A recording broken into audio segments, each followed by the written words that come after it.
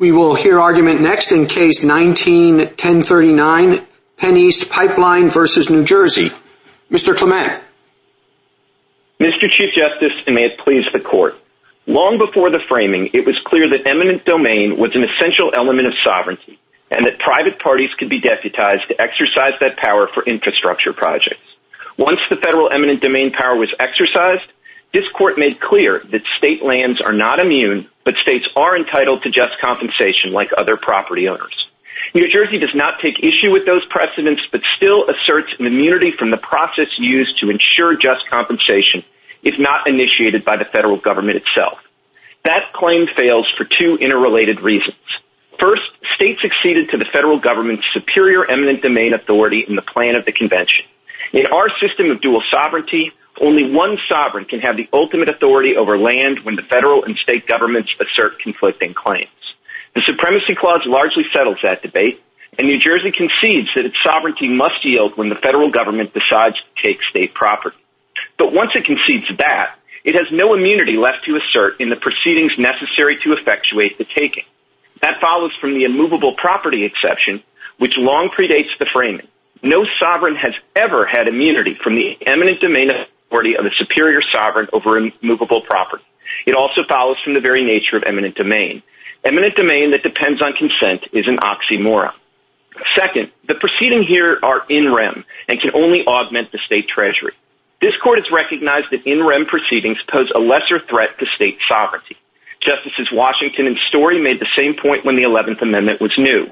And of all in rem actions, eminent domain proceedings pose the least concerns.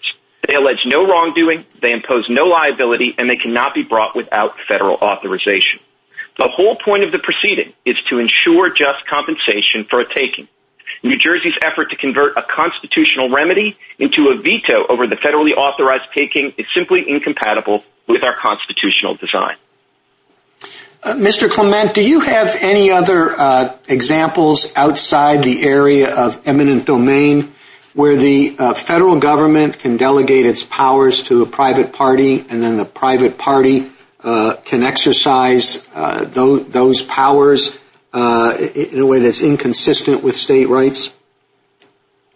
I'm not sure we do, Your Honor. I mean, in the sense that, I do think there is a long and unbroken tradition of the eminent domain power being delegated, or maybe the better way to think about it is that a private entity is deputized to exercise the power. And I don't think we're asking for any ruling that would extend outside the eminent domain context, but I think all sovereigns, including New Jersey, have recognized that the ability to deputize the private actors to exercise the eminent domain power is really essential to developing infrastructure. Well, what is it that makes the eminent domain power so unique? That it's the only example we have. It's really quite extraordinary to have private parties overriding state immunities. Well, first of all, Mr. Chief Justice, I'm not sure that's the right way to think about it, which is to say I think when somebody like PennEast acts pursuant to a deputized eminent domain power, it really is exercising the federal power directly, and it's not an ordinary citizen. I think one way to understand that is if PennEast doesn't provide sufficient compensation, it has violated the just compensation clause of the takings clause. Now, we generally don't think that the takings clause applies to anyone other than a federal actor. It applies here because distinctly you have somebody exercising the federal eminent domain authority.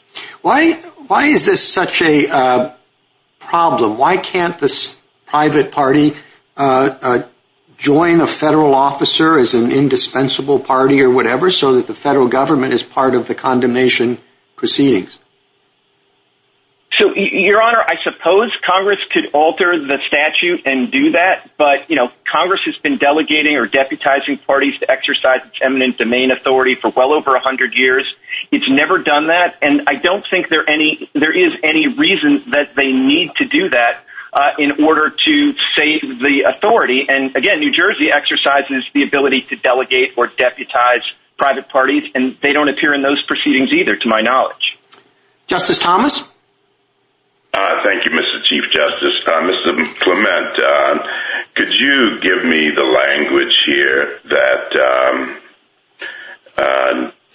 effectuates the deputizing of PennEast? Sure, Your Honor. I think it comes right from 15 U.S.C. 1717 FH, and it says when any holder of a certificate of public convenience and necessity cannot acquire by contract or is unable to agree with the owner of the property to compensation to be paid for the necessary right of way to construct, operate, and maintain a pipeline for the transportation of natural gas, it may acquire the same by exercise of the right of eminent domain. So how is that deputizing versus simply delegating? So look, it's a fine line, Your Honor. I think the reason I would think of it as is better as deputizing is for two reasons. One, even if you go back to the old treatises, like I believe it's the Lewis Treatise from 1888 that you relied on in your Kelo dissent, he says that it's really wrong to think about delegating the eminent domain authority because it is an inherently sovereign authority. So that's one reason I think of it more as deputizing rather than delegating. But the other reason is what I alluded to with the Chief Justice, which is it seems to me that when a private party does exercise the eminent domain authority, it is a limited purpose federal actor for purposes of the takings clause. And by parity of reasoning, it seems like it is also a federal actor for purposes of the 11th Amendment. Is there anything in any of the pleadings that suggests that, say, that PennEast is bringing this on behalf of itself and the United States?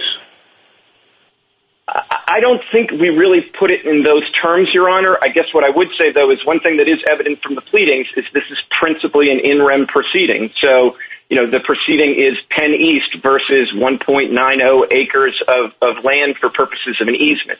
So I do think it matters that this is not an action directly against the state in personam, but is an in rem action.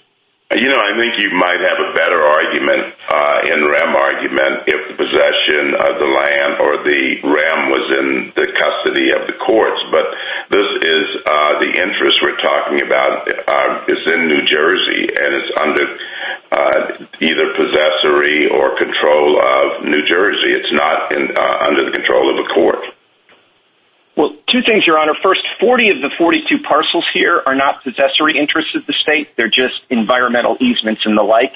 And second, I think as a matter of doctrine, immovable property in the jurisdiction is always in the possession of the court. It's not like personal property where maybe the court has to issue in personam process to a defendant to bring the property within the jurisdiction of the court. The land itself is in the territorial jurisdiction of the court, and that's why there's never been a sovereign immunity defense to an eminent domain action by the superior sovereign because of the immovable property exception. Thank you. Justice Breyer?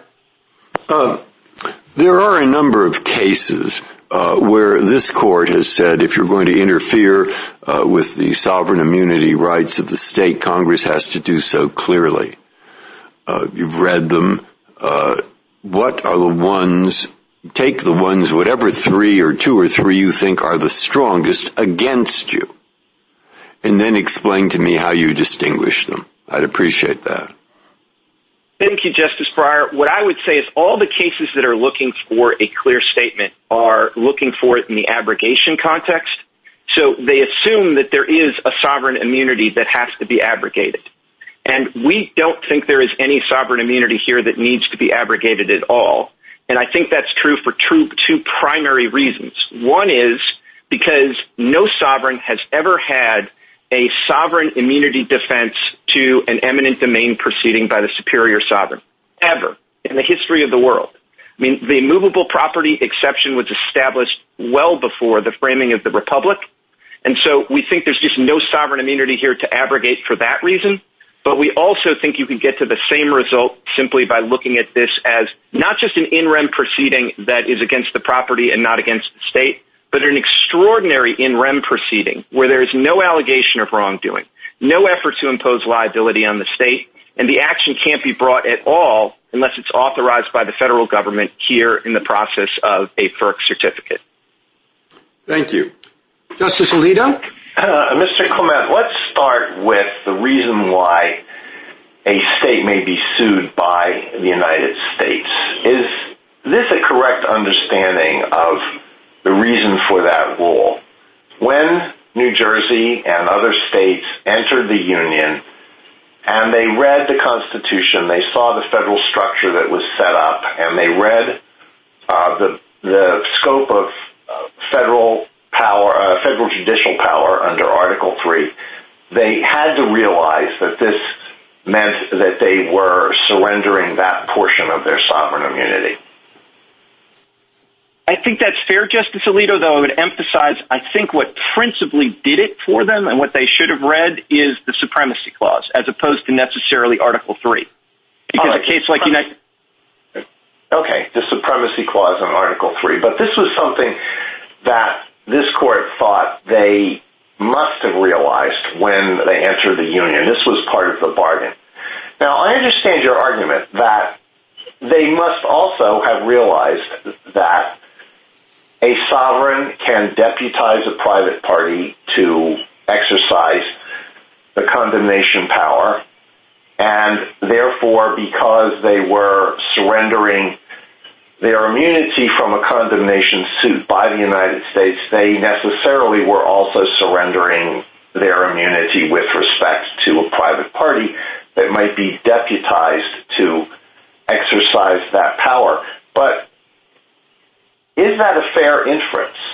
Is it a sufficient inference? Would it not have been entirely reasonable for a state to think, look, okay, we understand we're giving up our sovereign immunity against a condemnation suit by the United States, but we don't think that we necessarily are giving up our sovereign immunity with respect to a condemnation suit by a delegee, even though this is a rule that applies in other contexts. So, Justice Alito, I don't think that would have been a reasonable inference because the eminent domain power has always been delegable. That is something that was well established before the framing. So if they accepted at the framing, as I think they must have, because of the Supremacy Clause, that they would not be able to assert a sovereign immunity from an eminent domain action brought by the federal government, because they would presumably know about the immovable property exception, and they would understand that it's essentially an oxymoron to say that I'm going to assert a sovereign immunity defense against the superior sovereign who has eminent domain over everything in the realm. I think they would have understood that that was equally true whether the federal government exercised that through itself or by delegating a limited purpose federal agent. Is that a correct understanding of what the constitutional question boils down to? In a word, because my time has run out. Well, I think that's one way for us to prevail, but I don't think the constitutional question boils down just to that, because I do think that you could decide this case just on the ground that there is properly understood no action against the state, it's against the property, and along the lines of Hood and other decisions that have said in rem is different. All right, thank you. Justice Sotomayor? Mr. Clement, perhaps I don't understand these features, and delegation is troublesome for me. And this doesn't apply to FERC, but if we didn't have FERC, could the government have delegated, in your use of the term, to a private entity the decision as to what route was necessary and to then condemn those portions of the route that it thought necessary? So, Justice Sotomayor, I think there would be a separate question there about whether the delegation was essentially sort of, ascertainable enough for these purposes. I would say, though, if you go back to the exercise of eminent domain power historically, there has certainly been situations where the federal government gave less direction than you have here with respect to FERC. So, for example, when the railroads were built, there was, a fair amount of discretion given to the railroads to determine what land that they would be able to condemn. Now, I would say also that I think particularly when the sort of delegee has greater discretion, that's when you would probably look for Congress to put in more restrictions that certain land is off limits. And I do think when you have a situation like this where no pipeline traverses any land without the approval of FERC, and they can take into account whether, this is excessive or whether not going through this particular piece of state land would require the pipeline to be substantially rerouted, that would create additional environmental problems and the like, especially when the federal government is playing that role. It seems like most of the concerns that you have under the 11th Amendment with some private party with an unfettered right to sue are just simply misplaced. Counsel, your adversaries point to certain aspects of a condemnation proceeding that seem to lend themselves to sovereign decision-making. I do agree with you that just the simple appraisal is different. How much is this land worth? And you hire a lawyer and the lawyer helps you with that. You can hire a party that does the same thing. That's basically your argument. But how about the negotiation aspects? The state argues that there is a sovereign-to-sovereign part of this process, which is you're not supposed to start condemnation until you've had negotiation. And why should I be forced as a sovereign to negotiate with a non-sovereign? So, Your Honor, I guess I would say that, that is a part of their concern, but I think it's an odd concern because, the sovereign immunity, the 11th Amendment immunity, doesn't kick in until you really get to court. And, honestly, if at the end of the day their problem was with that they had to negotiate with us, I still don't think that would sound in any kind of normal sovereign immunity. I also think that it's not really the challenge that they have preserved to that sort of negotiation. And I still think they would be negotiating with FERC's agent. And I think it is important to keep in mind that in this process uniquely, PennEast is a limited federal actor for purposes of the Takings Clause, and the same logic should apply to the 11th Amendment. Thank you, Counsel. Justice Kagan? Mr. Clement, you told the Chief Justice that we shouldn't think of this as a case about a private party condemning land, that we should think that PennEast essentially steps into the shoes of the government. And that raises questions in my mind as to what the government involvement in this case was. In other words, was there any supervision by the government? Was there any participation by the government? Did any lawyers for the United States approve the timing of the condemnation action? Did any lawyers for the United States approve the parcels to be condemned? Is there anything that the U.S. Itself was involved in this case? Well, Justice Kagan, I guess you have to distinguish between what happened at FERC through the FERC agents and what happened sort of after that point. And, I'm not here to tell you that after the specific route of the pipeline was approved by FERC in a process where objections were heard from all the property owners, including the state, and over 70 route modifications were made. That was all done under the auspices of the federal government. They approved the route in the certificate right down to which parcels were affected. Now, once that happens, the way it has worked for 70 years is that the certificate holder then gets to go into federal court, and certainly FERC can, by its rulemaking, sort of determine, generally speaking, when the timing is. It could, as it's suggested, it has done recently, promulgate a rule that says that the certificate holder should not initiate the condemnation proceedings until the rehearing period at FERC is closed. It could change that timing. All of that's within their control. But I don't want to suggest that FERC is kind of directly sitting over our shoulder in the district court action. So New Jersey says that there were a whole range of things that PennEast did that the U.S. government would not have done. New Jersey says the U.S. has an obligation to negotiate in good faith while you refuse to negotiate. That you rushed to condemn the land before the route was finalized in a way that the U.S. government wouldn't have. That your interest in land valuation is different. In other words, that there were a whole set of litigation tactics or moves that a private party would have been perfectly legitimately made that the U.S. government would not have. So, Justice Kagan, I don't think that's true. And, if you go through each of those things, we didn't do anything here in terms of the timing. that FERC didn't approve, and so I don't think FERC will say we did anything wrong in that respect, and I don't think if FERC were forced to do this differently, they would have necessarily done anything different. With respect to the negotiations, the district court found that, in fact, we did negotiate in good faith here, and so I don't think that's a material difference. And in terms of the valuation and the paying of just compensation, I mean, the way the federal government has been doing this for 100 years is for some of these infrastructure projects, they think that it's just much more efficient to have the private party act as the federal actor deputy, and they're not doing that to shortchange the property owner. And I would bet if you ran the empirical numbers, the property owners probably did better. But in all events, it's something that has been done by all sides. Thank you, Mr. Clement. In New Jersey for a long time. Thank you. Justice Gorsuch? We focused a lot on what I call structural immunity under the Constitution and maybe a little less on the 11th Amendment. I'd just like to ask a question about that. I understand the argument that PennEast steps into the shoes of the federal government in many senses, but as I understand it, PennEast is a citizen of Delaware. That's what the lower court said.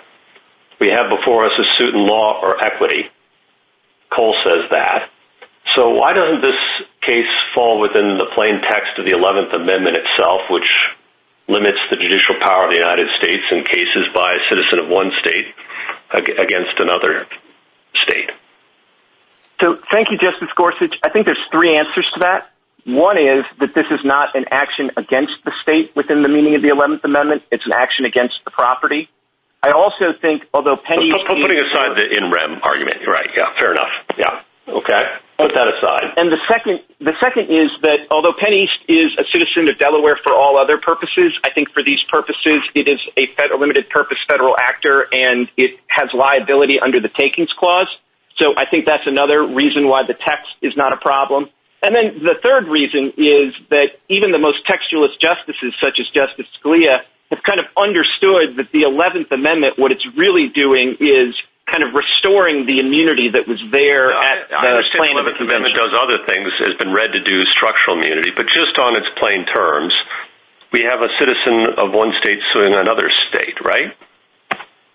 Again, I would beg to differ on both counts, which is I think what you have is a federal deputy suing land. And if you look at the principal captions of these cases below, they are PennEast versus... But the federal deputy exists as a citizen of a state. It doesn't lose its citizenship, does it? How would that work? What authority is there for that? I don't think it loses its citizenship, but I don't think that's the capacity in which it's suing. And as a mere citizen of Delaware, it doesn't have takings liability.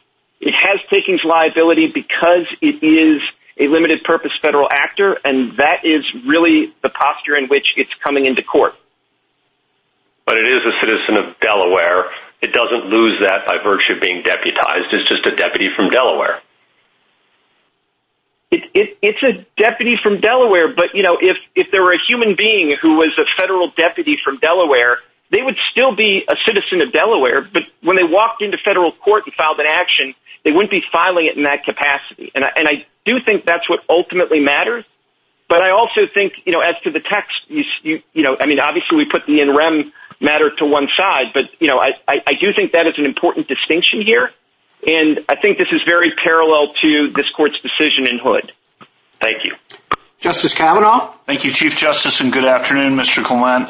Just want to ask a question that might be both a softball and a fastball, but if you lose this case, what will happen?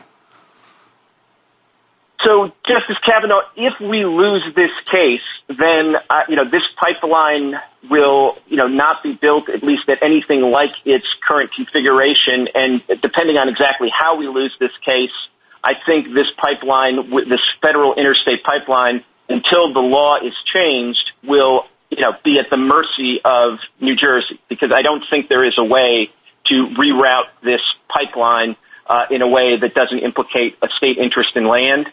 The parcels at issue here don't implicate it, but this pipeline has to cross the Delaware River somewhere, and half of the Delaware River belongs to New Jersey. So there's just no way for this pipeline to exist under the current law And I think that does show why there is something fundamentally wrong here. I mean, New Jersey would be operating as a property owner in this context, and yet as a property owner, they would be trying to do something that they can't do as a sovereign, which is to exercise a veto over a interstate infrastructure problem that they recognize is conceitedly legitimate under FERC's authority, at least for purposes of this case. I think your answer encompasses this, but does that mean you don't think FERC has any way to get involved and to avoid the problem that would be in your way if you were to lose this case? That's correct, Your Honor. I don't think there's any way short of an amendment of the statute for FERC to deal with this problem. Thank you. Justice Barrett? Good morning, Mr. Clement. I want to talk about your plan of the convention argument. At least as I read the briefs, I don't see any historical support for the proposition that a state could be sued by a private party, standing in the stead, the private party standing in the stead of the federal government's eminent domain power. The cases that you cite, like immovable property cases like Georgia versus Chattanooga, all kind of rely on inference. And I mean, so far as I can tell, too, it wasn't until 1876 in Cole that the federal government even instituted a condemnation action against a state. So is your plan of the convention argument not really your strongest one, and is your in rem and Hood argument better? I think they're both pretty good, Your Honor, and if I could just try to convince you that the plan of the convention argument is a little better than you suggested, I'd just point out that the situation here is almost directly parallel to the situation in the United States against Texas, which New Jersey, of course, says is a legitimate plan of the convention ceding of sovereign immunity. As a matter of fact, it took longer for the federal government to assert an original jurisdiction action against the state than it took the federal government to exercise its federal eminent domain authority in the states. By my count, the first original action against the state was U.S. against North Carolina in 1890. But in both cases, even though it took 70 to 100 years for the federal government to exercise the power, the court still looked and said, okay, going back to the framing, we understand that the supremacy clause, which is part, obviously, of the plan of the convention, has certain implications.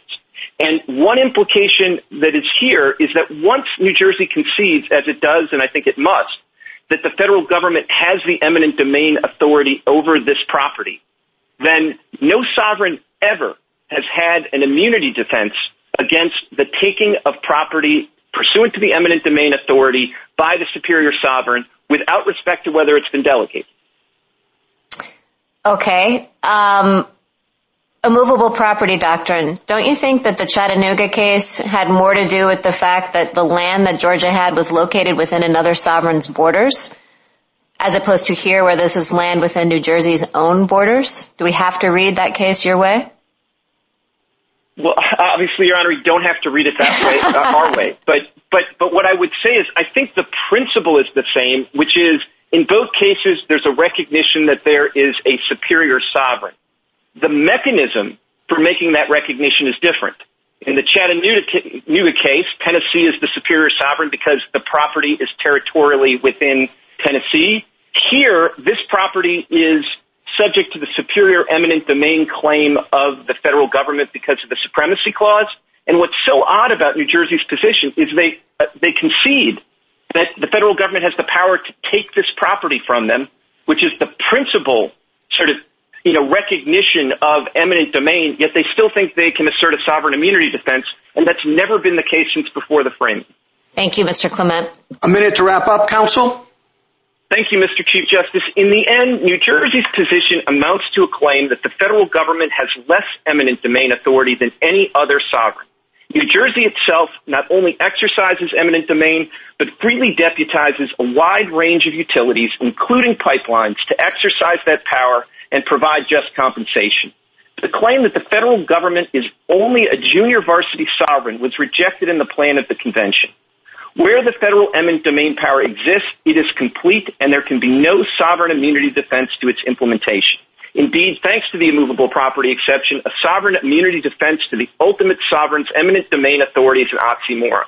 That is particularly true because eminent domain proceedings are unique in rem proceedings that assert no wrongdoing, impose no liability, and can only augment the state treasury. Thank you, counsel. General Needler?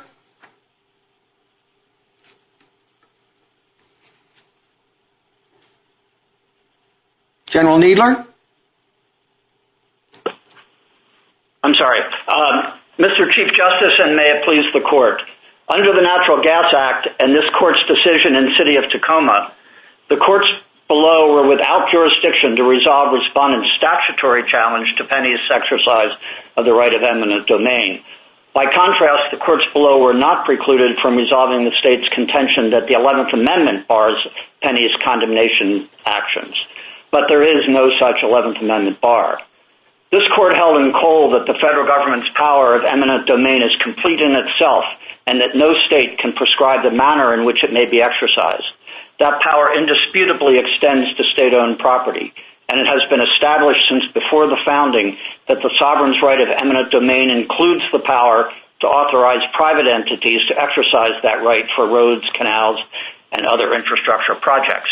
The district court therefore may proceed with these actions to determine the amount of compensation that is owed to the state for this federally authorized taking of its property. Putting aside your jurisdictional issue, Mr. Needler, a private party with a certificate under the Natural Gas Act, could they bring a condemnation action against federally owned land? No, they could not, Mr. Chief Justice. There are separate statutes that deal with the acquisition of a right-of-way across federal property. The court's decision last year, in the Atlantic Coast Pipeline case, dealt with some of those issues in terms of getting a right-of-way for across federal property, and this statute would not authorize that. Well, but I thought the idea was that the private parties are actually federal delegees, and that would be the capacity in which they would be acting. They would be federal delegees, but they would still have to comply with the statutory structure that Congress has established for acquiring rights of way over federal land, and also a statute would ordinarily not be regarded as dealing with the enacting sovereign's own rights and own rights in property. This is a statute that deals with non-federal property, with state-owned property in this case, or private property. Your client wants this pipeline to be built. Why don't you just have a federal official join the action and then advise the court that the federal government is proceeding along with PennEast? I don't think that I think in order for the United States to become a party, there would have to be some statutory authorization for the United States to conduct the eminent domain proceeding. I suppose a federal attorney could attend and advise and participate in some sense, but that doesn't seem to be the defense being offered by the state. Congress. Thank you, counsel. Justice Thomas. Thank you, Mr. Chief Justice. Mr. Needler, do you agree with petitioner that they are somehow a limited purpose federal actor, or that they've been deputized by the U.S. to condemn property? I think basically yes. I mean, various terminologies have been used. Cooley describes it that the person is a public agent. This court in Cherokee Nation said that the private person is an instrumentality of the government, delegee, and a lot of labels are used, but basically the Constitution authorizes Congress to vest or allow a private party to exercise the right of eminent domain. So I think saying that the private party is deputized is a fair characterization, but I don't think anything turns on the particular label. Do you need a clear statement in order to accomplish that, or do we just simply imply that? You do not need a clear statement. The clear statement issue comes in where the question is whether Congress has abrogated an existing immunity. In our view, and we agree with Petitioner on this, there is no immunity to abrogate to begin with. So the question is applying ordinary principles of statutory construction, whether the statute authorizes the private party to commence the eminent domain proceeding. And here we think it's clear that it does. Respondent acknowledges that the FERC could properly cite this pipeline across state lands, and the statutory provision here says that whenever a certificate is issued, the certificate holder can exercise the right of eminent domain if it can't acquire the property by agreement in order to complete the project, and that authorization has to apply to all the land over which the pipeline has issued. Otherwise, the pipeline couldn't be built. Thank you. Justice Breyer? Yes, thank you. If you were to lose this case, what would happen to the network of pipelines across the country now, at least those segments which were taken from states or on state land that were taken through eminent domain? Well, I assume those that were acquired by agreement or... No, forget that. Those taken by eminent domain. To the extent there are ones taken by eminent domain, I think the judgments in those cases would stand. Perhaps the states in those cases might try to have those judgments reconsidered, but I think they would. Suppose that an owner of one of those segments, the state said, we do not want inspectors or repair people to come onto our property, which was taken by eminent domain, though improperly.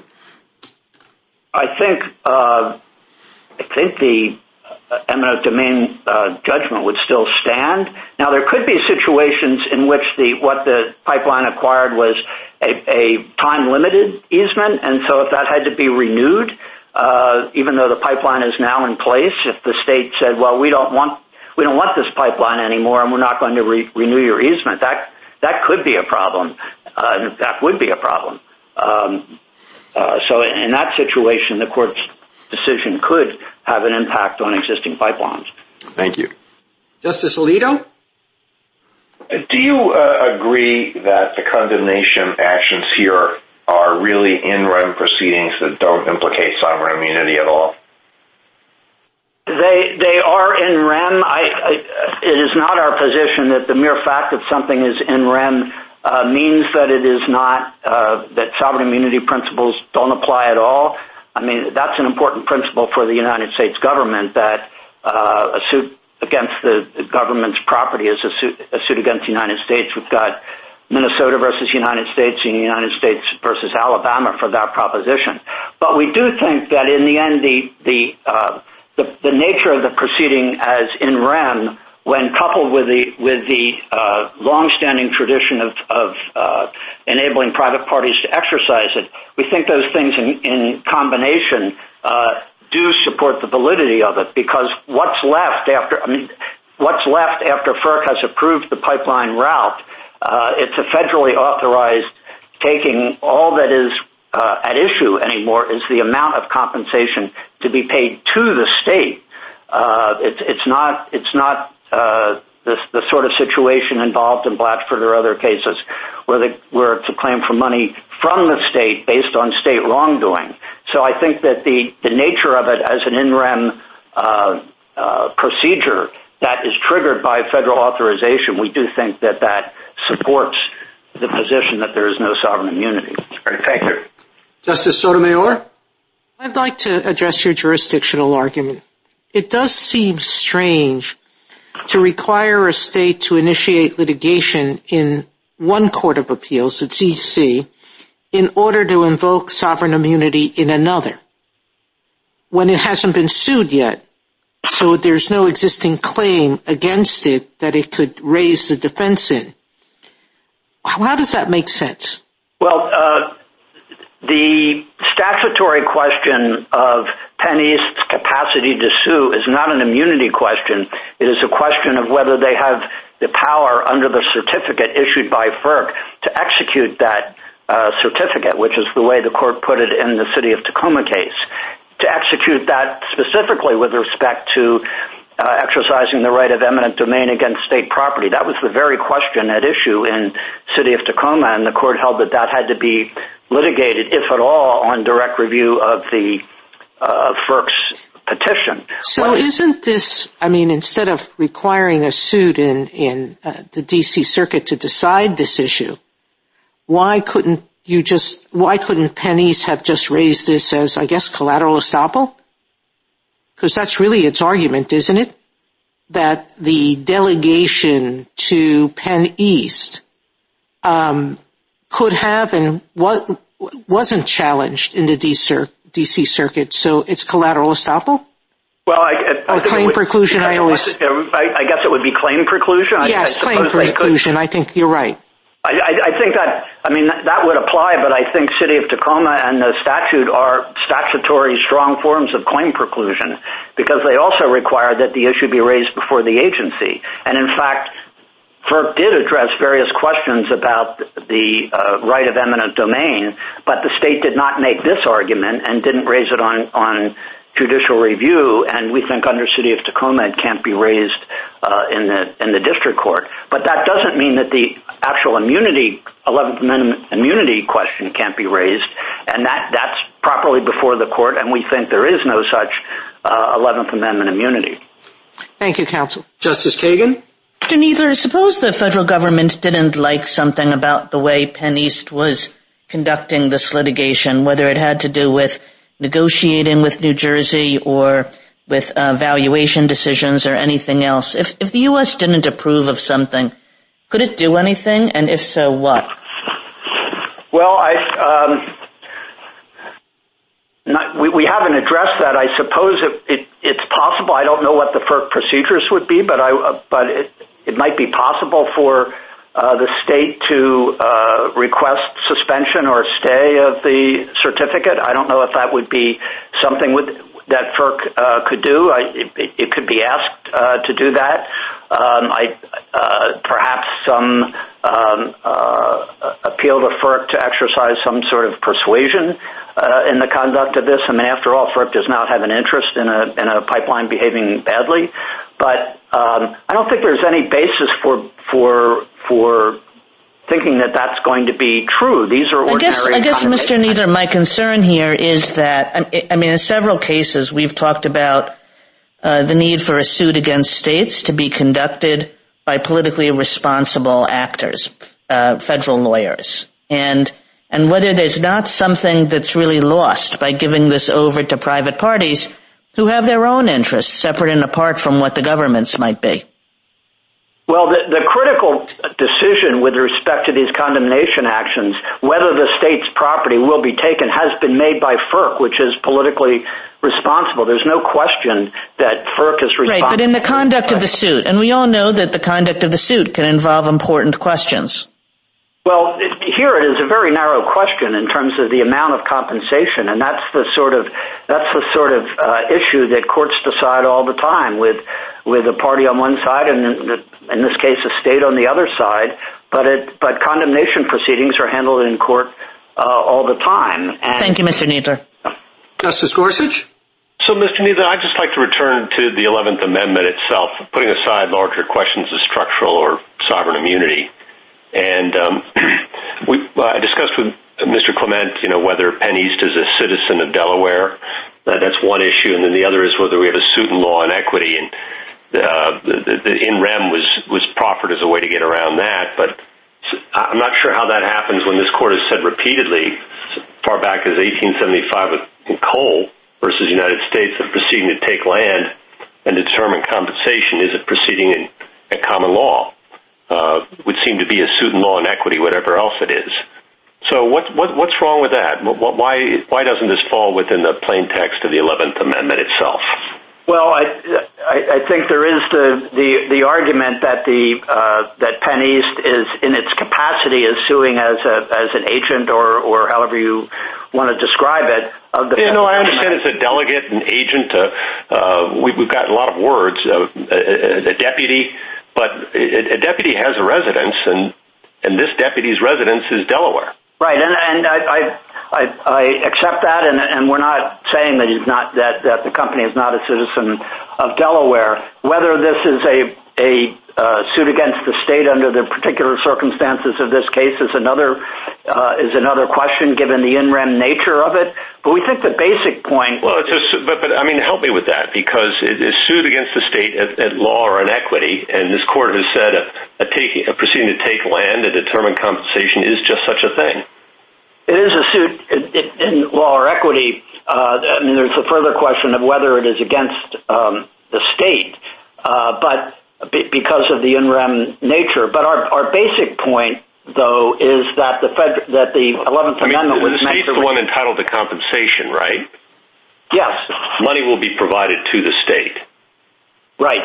So how is it not a suit against the state at common law? I think probably the better understanding is that it is a suit against the state, but I think the point is that this is a proceeding of a distinct character, and the 11th Amendment was simply meant to restore an immunity that had been taken away by the court, and that pre-existing immunity was one that structurally did not bar this sort of action by someone whom Congress has vested with eminent domain authority. Thank you. Justice Kavanaugh. Thank you. I have no additional questions. Justice Barrett? Mr. Neither, I have a question just to follow up on one that Justice Gorsuch asked you. You said that you thought, when he was asking you about the 11th Amendment, that maybe the better way to think of this was that it was a suit against a state.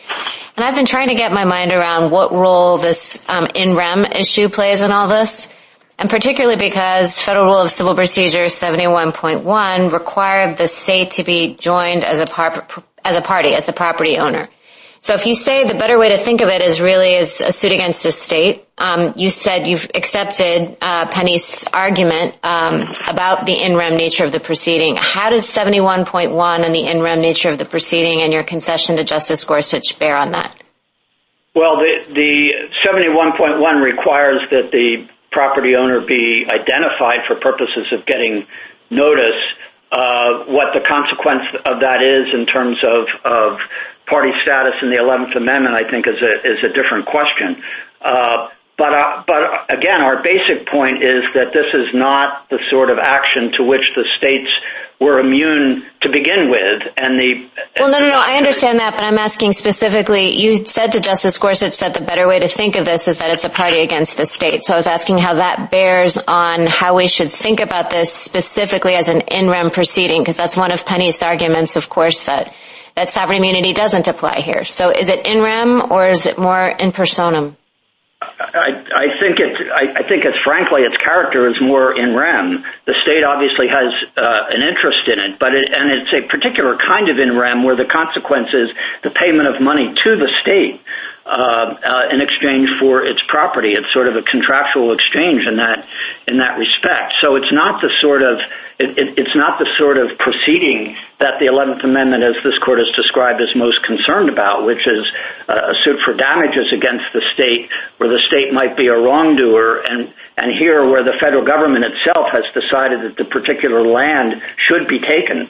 The only question is the compensation. So it's in that respect we think that the in rem character of the suit matters, and also plays into or coincides with the fact that the states were not immune from this sort of action by the federal government or its agent. Thank you, Mr. Needler. A minute to wrap up. Mr. Needler?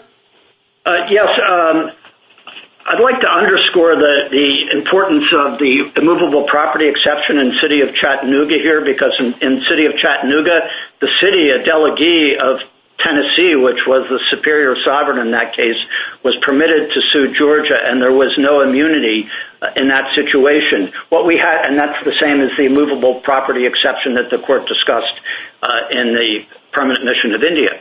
What we have here is the equivalent in the supremacy clause, where the superior sovereign comes from the fact that the United States has to have complete authority with respect to the exercise of eminent domain, and the state is not immune from an action by the United States through its agent for these purposes with respect to property within the territory of the United States. That's the relevant situation. And Justice Bradley's decision in Stockton is also instructive on this point, which was quoted in the Cherokee Nation case extensively, that Congress can utilize private entities to carry out public functions. It's more efficient. The pipeline here is the entity that is going to construct to profit from it, and to require the United States to become involved in a suit like this in aid of something that has already been federally approved would not promote the values of sovereign immunity. Thank you, counsel. General Feigenbaum. Mr. Chief Justice, and may it please the Court, PennEast cannot hail New Jersey into federal court for two independent reasons. First, the 11th Amendment bars this suit. The United States has a necessary and proper power to file condemnation suits against the states to effectuate all its other enumerated powers. But private companies like PennEast do not, because as Alden held, private party suits against the states are never proper. State consent to suit by the United States was not consent to suit by those the U.S. might select, and there are important differences between lawsuits by responsible and politically accountable sovereigns and those by private parties. The only way to justify this private suit against the states is to provide evidence of founding-era consent, but condemnation lawsuits against non-consenting states were unheard of at the framing. Second, even where Congress can subject a state to private suit, its choice must be explicit in the statute. Congress would not subject the states to private suit without doing so clearly, and this approach advances fundamental protections for fellow sovereigns. That rule also dictates the result here, because the NGA is silent as to the states. That leaves PennEast's complaint about the practical consequences, but those concerns have not been borne out in reality. Other industries expressly lack the power to file condemnation suits against non-consenting states in federal court. Yet oil pipelines and electric transmission, like other infrastructure projects, proceed apace, and New Jersey itself has continued to grant rights of way to other natural gas projects even after the decision below. In any event, this is the rare constitutional case in which the parade of horribles can be easily fixed by Congress, and it provides no basis for eliminating the state's immunity to private suit. I welcome this Court's questions. Counsel, you talked near the end there about the practical problems. Does the state oppose the pipeline? The state has opposed the pipeline in a separate D.C. Circuit proceeding, although that's distinct from the challenge we've raised below in this case. Well, that seems to present a significant practical problem. So I don't think it does. I don't think that the sort of landowner veto concern that PennEast raises holds up for two reasons. The first is that other industries expressly lack the power to file these sorts of actions. And as I noted, oil pipelines proceed, electric transmission proceed, and so on. Well, I don't know. Maybe those did or did not cross state property, or maybe the state didn't oppose those, but you oppose this one and it crosses state property. That seems to be a pretty practical problem. So there's no reason to think that other industries have to cross state land any more frequently than the natural gas industry does. And we've included in our briefing examples from other states and in the New Jersey Conservation Foundation briefing indicating that those other industries do cross state land all the time. Well, but your client opposes this pipeline. So if they say no, it doesn't go forward. So to the degree that this court has concerns about that, this is the rare constitutional case in which all of the consequences can be remedied by Congress. And it requires a sort of double speculation on PennEast's part. PennEast is speculating that states will impermissibly try to wield veto powers when there's no evidence from any industry to support that view, and New Jersey itself has granted rights of way to other natural gas pipelines even after the decision below, and then it's again speculating that Congress won't step in, even though Congress has consistently passed new statutes to address problems that industries confront in the condemnation context. I don't think that sort of double speculation is enough to justify eliminating the state's sort of historic immunity to private suit without evidence of founding-era consent. No, I'm not suggesting that it's enough to eliminate the immunity, but it does strike me as a concern why supporting Mr. Clement and Mr. Needler's argument that you're dealing here with the federal delegee, and what the state is doing is in other words, the federal government in this scenario does become a junior varsity sovereign. The state is blocking the NGA certificate issued by the federal sovereign. Do you have a response to that? Absolutely. I don't think the United States is becoming a junior varsity sovereign. I do think that the United States still has the complete power of eminent domain. I just don't think that resolves this case. The United States has all kinds of complete or superior powers, like the power to recover federal dollars or the power to set patents and punish infringers. But it can't subject the states to private party suit as a means of effectuating that power. And that's, I think, especially true in condemnation. Eminent domain itself is an implied power, meaning it's a necessary and proper way to accomplish other enumerated powers like the Commerce Clause. But we know that when states are acting under the Commerce Clause, private suits, or when Congress is acting, private suits can't be implied against the states because they aren't necessary and proper. And the way to square that is easy. The United States can condemn sovereign land when it takes responsibility and ownership of the suit, but it can't select a private party to do so over a state's objection, exactly as Justice Scalia put it in Blatchford. Thank you, counsel. Justice Thomas? Thank you, Mr. Chief Justice. Counsel, what difference would it make if the U.S. sanctioned the proceedings, the condemnation proceedings or efforts that PennEast is now making? I think it would make both dignitary and practical differences for the state. So obviously as to the dignitary harms, I don't think we should forget that PennEast is trying to directly subject a state to the jurisdiction of a federal court over its objection, which is the sort of offense to the dignity of co-equal sovereigns that is exactly what the framers were guarding. But in the end, what does that all mean? So in practical sense, our concern in this case is that a private plaintiff is the one that gets to decide whether to take state land it might never need while the pipeline and the route remain subject to so much change, which is something we think a more responsible and politically accountable sovereign would be less likely to do. So at pages 168, 175, and 235 of the record, there's considerable evidence that PennEast's actual route might change, and FERC itself instructed the company to consider a change of the final 2 miles of the route as part of the future permitting stage and as the process unfolds. But PennEast went and sought eminent domain along the entire original route, which is something that we think the United States would be less likely to do relative to our sovereign land when all of this process is still ongoing. Well, you've said a number of times that it's your sovereign land. How much of this land do you have a possessory interest in? Of the 49 parcels that we're talking about, we have 9 in fee, and 40 we have other sorts of property interests to which we hold title. What kind of property interests? It depends. Sometimes agricultural easements, development easements, and the like. They're not all the same kind across the 40. So let me ask you just an opportunity. I'd like you to respond to the petitioner and to some extent the U.S.'s argument that because this is an in rem action, it doesn't implicate sovereign immunity at all.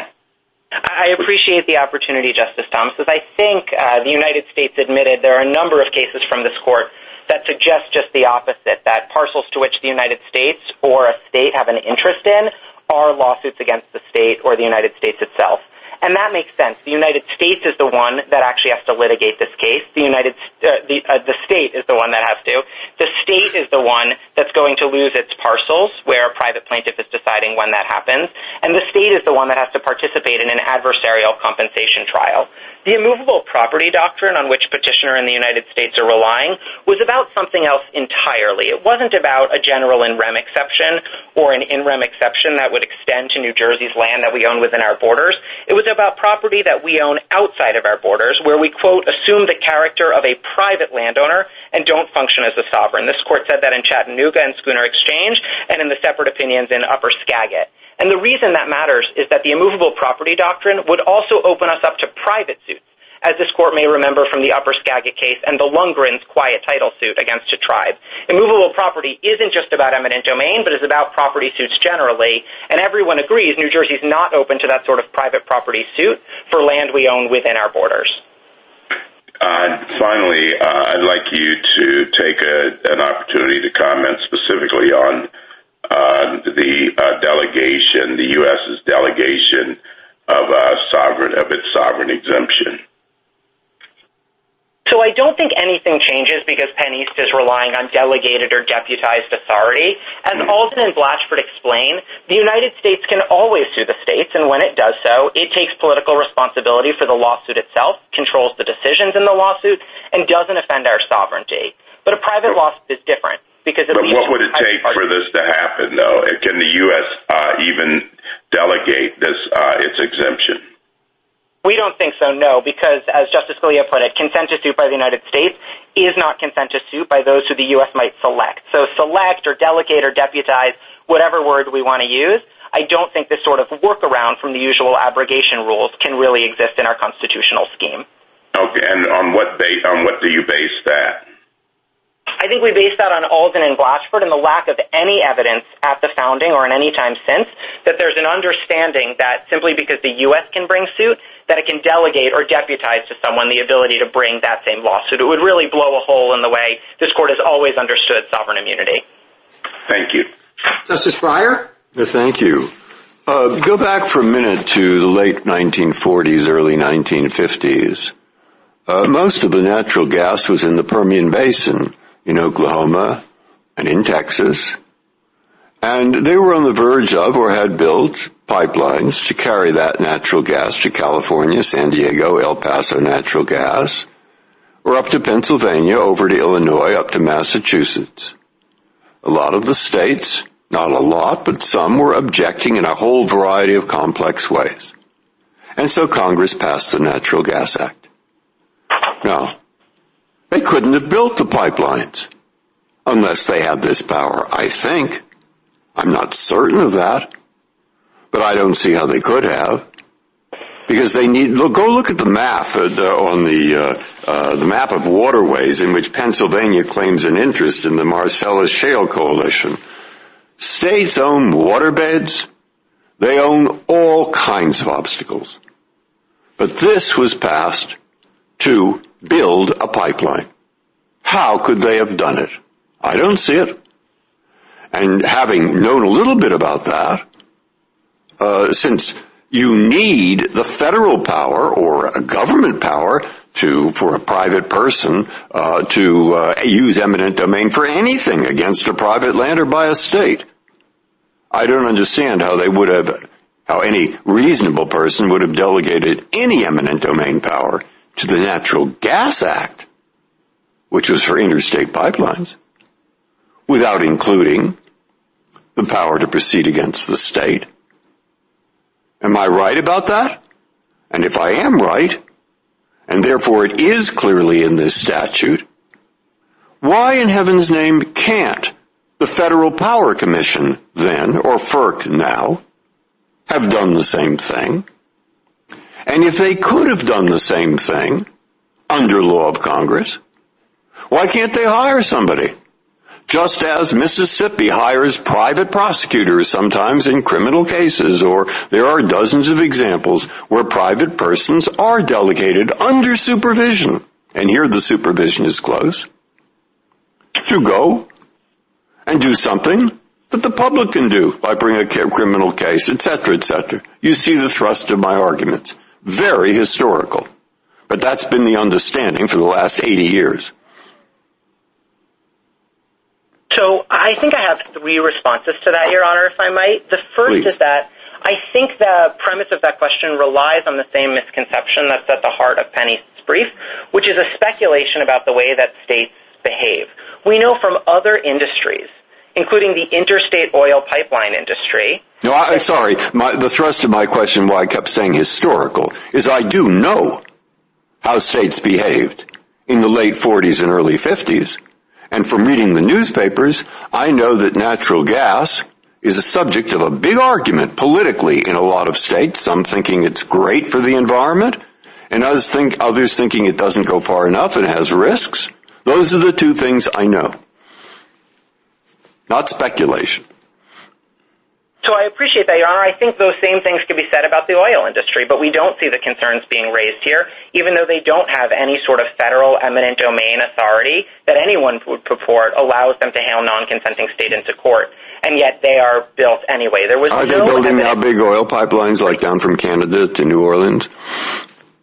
Sure, but there hasn't been any evidence that a problem in that process has been sovereign immunity, even though everyone agrees that there's no ability to raise federal eminent domain claims against non-consenting states in that context. And I think what that shows is that there's plenty of reasons why pipelines might not get built, having nothing to do with sovereign immunity, but that uncertainty does exist in the industry, which is one of the reasons why we were so nervous about condemnations even before the permitting process had finished. But to take your point on the statutory question for a moment, it's also notable that other times that Congress has spoken to the issue, it has understood that sometimes it wanted the statutes to include state land, and sometimes it didn't, and sometimes it excluded them, which, if it was true that every industry going through state lands was going to need this power, well, then it would be very strange to see those exclusions. Congress was silent here, and it doesn't give us much to work with.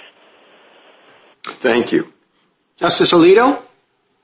Counsel, sometimes form is dispositive, and you may, in the end, have a winning formal argument, but what I want to look into is whether you have anything more than a purely formal argument. Now, you argue that things might have worked out better for you if FERC, as opposed to PennEast, were conducting the proceeding because the federal government is obligated to negotiate in bad faith, and there's the issue of timing. But I take it your constitutional argument would be, in the end, exactly the same if none of those features appeared in the statute that's involved here. Would it not? So I think formally it would, although I would agree with you that functionally and what's at stake, we'd be talking about something different. So really, it's just about the form. It's the fact that it's PennEast and it's not FERC.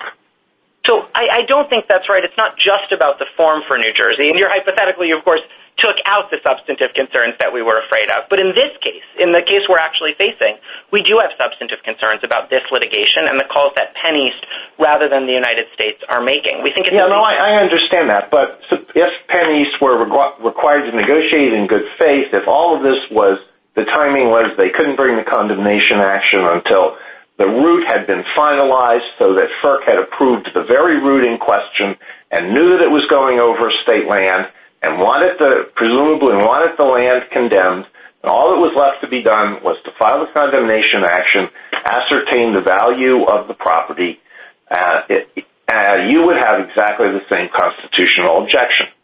As a formal matter, yes, because it's still a lawsuit directly filed against a state by a private party, which we think is exactly what the framers thought would be an offense to the fundamental dignity of sovereigns who can't be held into court without their consent.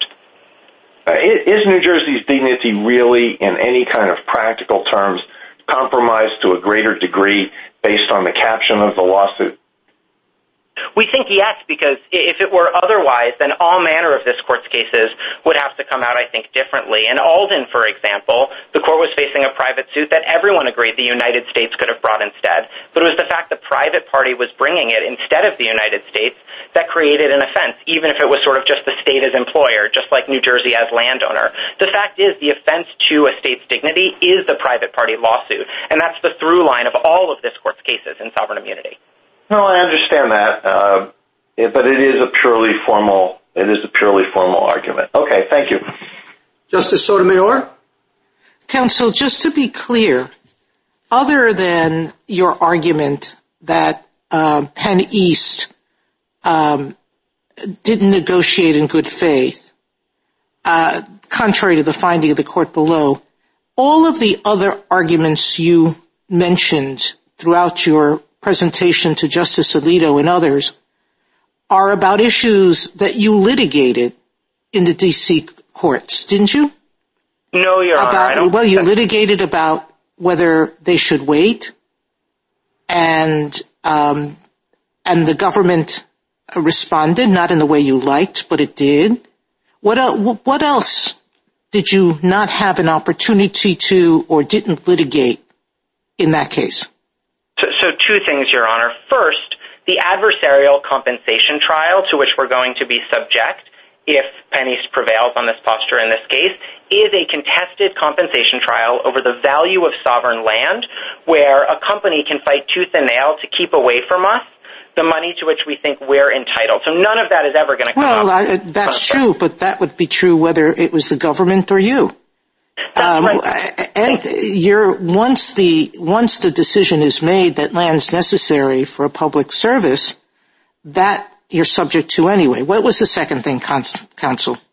The second thing was that we did raise issues around the timing, but FERC didn't just say, we disagree with you on the timing, we want it to go forward. At page 239 and 240 of the record, FERC said the timing is something to be worked out in the district court with the private party and New Jersey. So it was sort of washing its hands clean, exactly as we say shouldn't be able to be done by a responsible sovereign. Well, you had the opportunity to litigate that and you lost, correct?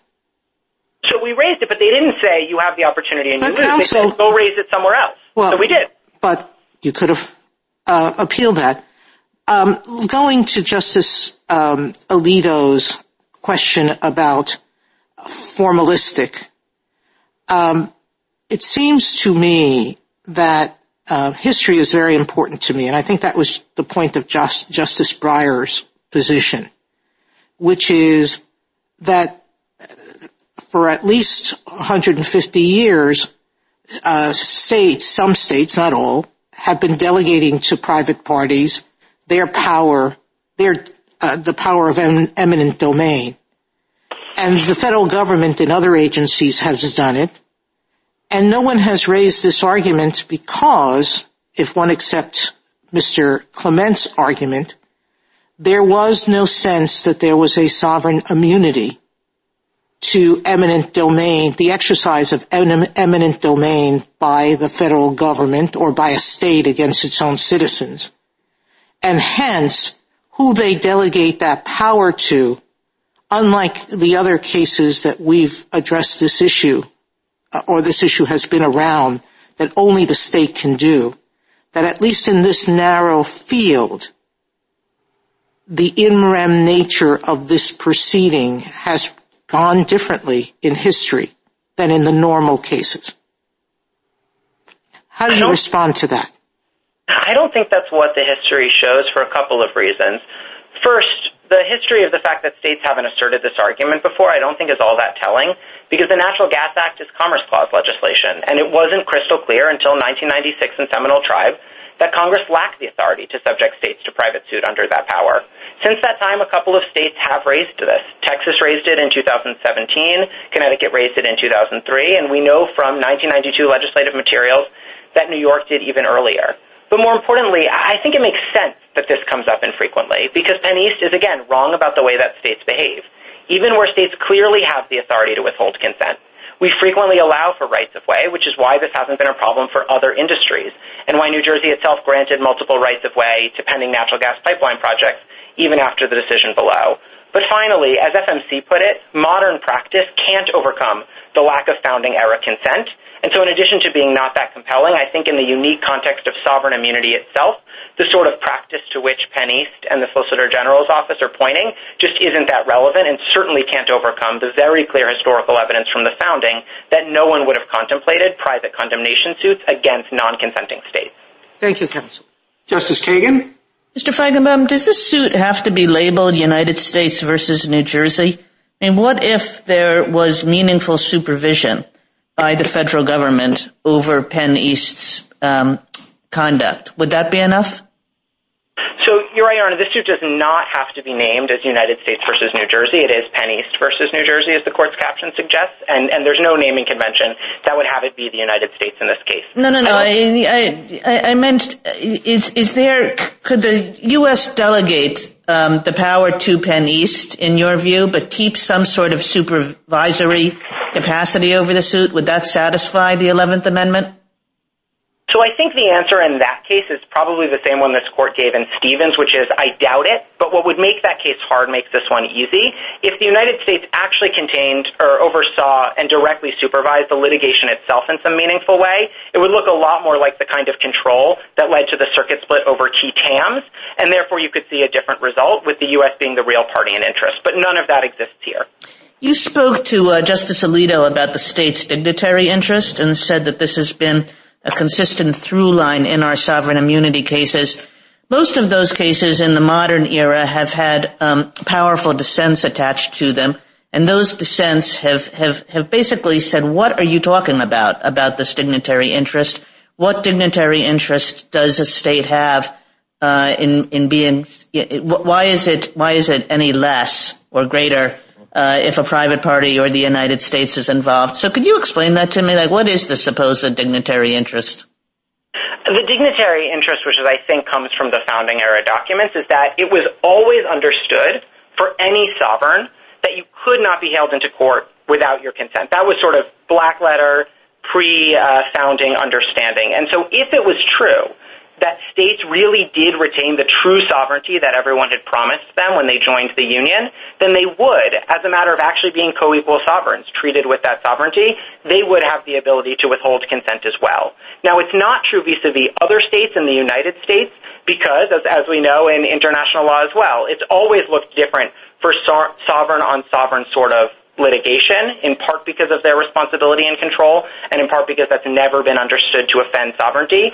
But if you allow private suits forward against the states when they don't consent to them, it suggests that states really aren't the kind of sovereigns that they were promised and that the founders understood them to be. If you go back to this question of whether there was founding-era consent, I think what PennEast would say is that you knew you were consenting to suits against the federal government, and you knew that governments routinely used delegations to effectuate eminent domain suits. So you put those two things together. Why didn't you consent to suits of exactly this kind? So I don't think you can just put those two things together because that syllogism would cause all sorts of problems. Imagine in, say, a normal property context or in the patent context. You know that the United States would be able to have a patent power and file patent lawsuits against infringing states if it saw fit. You know that the United States would be able to empower private patent holders to sue private patent infringers. So why can't private patent holders sue state infringers? Everyone understands that that last step in the syllogism doesn't follow from the others, because what we're actually looking for in sovereign immunity cases is state understanding and consent to the idea that they could be held into court, not if a federal power existed, but if a private party could use them against their consent. Thank you, Mr. Feigenbaum. Justice Gorsuch? I'd like to return to the question of whether this is a suit against the state. In some respects, it seems pretty hard to dispute that the state is named as a party, and under Rule 71.1, the complaint had to file suit against both the property and at least one of the property owners. And, of course, there's going to be compensation due to the state, which would seem to be more in personam than in rem. But there's also a long strand of thinking about condemnation proceedings as in rem, as the notes to the rule make clear. And, of course, we've heard some argument today that that's the better way to conceive of these kinds of suits. Can you speak to that a little further? Absolutely, Your Honor. So I don't think there's any sort of general in rem exception to sovereign immunity. As this court has recognized, a suit directly against a sovereign's property is a lawsuit directly against the state, both formally and functionally. And that's why the Rule 71... What's your best common law authority for that? So I think the best authority that we have actually could come from the immovable property doctrine, which existed specifically to draw a contrast to the land that states owned within their borders. So the idea of the immovable property doctrine being cited by both PennEast and the United States was that states, when they owned property outside of their borders and got sued, that wasn't... I'm sorry to cut you off there, but I understand that. I remember Upper Skagit. I may be the only person who does, but I do. Having gotten saddled with that one. It was a delightful assignment. But that has to do with property outside the state. What about inside the state? Well, and I think it's Cole, and I think it's Minnesota versus United States explaining that these are suits at law, and that a lawsuit against the United States or a lawsuit against land in which the United States has an interest is a lawsuit against the United States. That's why states can't condemn, for example, tribal land where the United States holds a fee interest. And we can't condemn that land simply by naming the land and choosing not to name the United States, because that is in both form and function a lawsuit against the United States we don't have the ability to bring. It was entirely different in cases like admiralty and bankruptcy, which are the only exceptions where this court has allowed in rem to move forward in that way, based on really unique founding era history that's not present here. In Admiralty, it was that Admiralty suits were not understood to be law or equity and therefore didn't trigger the application of the 11th Amendment clause, as we know from Justice Story. And then in Hood, it was specifically about the uniqueness of the bankruptcy clause and the fact that jurisdiction is over the debtor's property, not the state's property, and so it isn't formally seeking any affirmative relief from the state. That's Hood at page 450. There's no historical evidence and no example that anyone can point to that would allow for a direct lawsuit against a state's land as somehow distinct from a direct lawsuit against a state. Thank you. Justice Kavanaugh? Thank you, and welcome, General. I just want to ask one question. In your brief, you respond to PennEast's arguments about what will happen if you were to prevail in this case, and you respond by saying, well, of course, Congress could take action, and then you say, and this is page 45, but even absent congressional action, PennEast is hardly without options. And then I want to focus on your first one there. First, while the United States disclaims authority under the NGA to condemn property, the lower courts have had no occasion to consider this question, and this issue deserves greater exploration. So, is that a real thing or not, what you're offering there?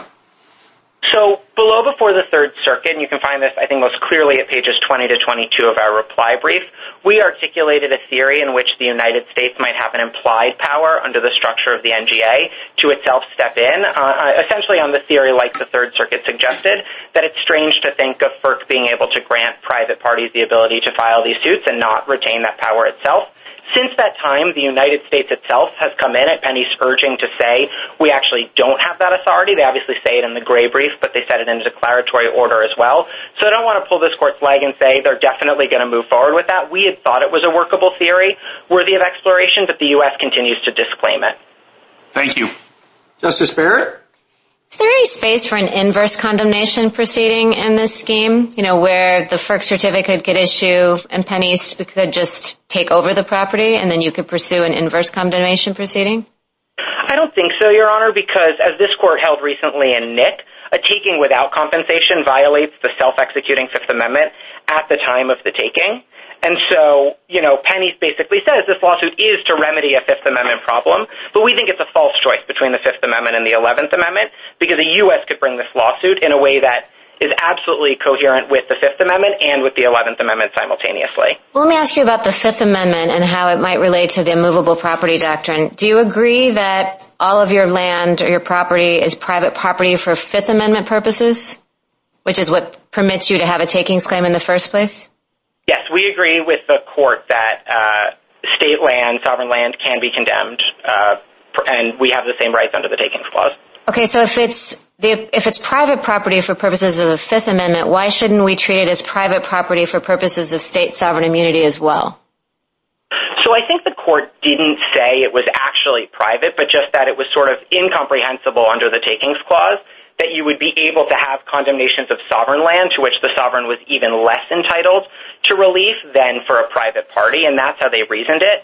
There's no sort of reasoning here that I think would justify a private lawsuit against a state as somehow necessary and proper from that reading of the Takings Clause. Well, doesn't it bear on the immovable property argument that PennEast is making? That, if a state has property, if Georgia has property within the borders of Tennessee, the immovable property, Georgia can be sued because it's treated basically as the equivalent of a private landowner because it's not land within its sovereign territory. But if the Fifth Amendment treats this as private property for those purposes, doesn't that strengthen PennEast's argument about the immovable property doctrine?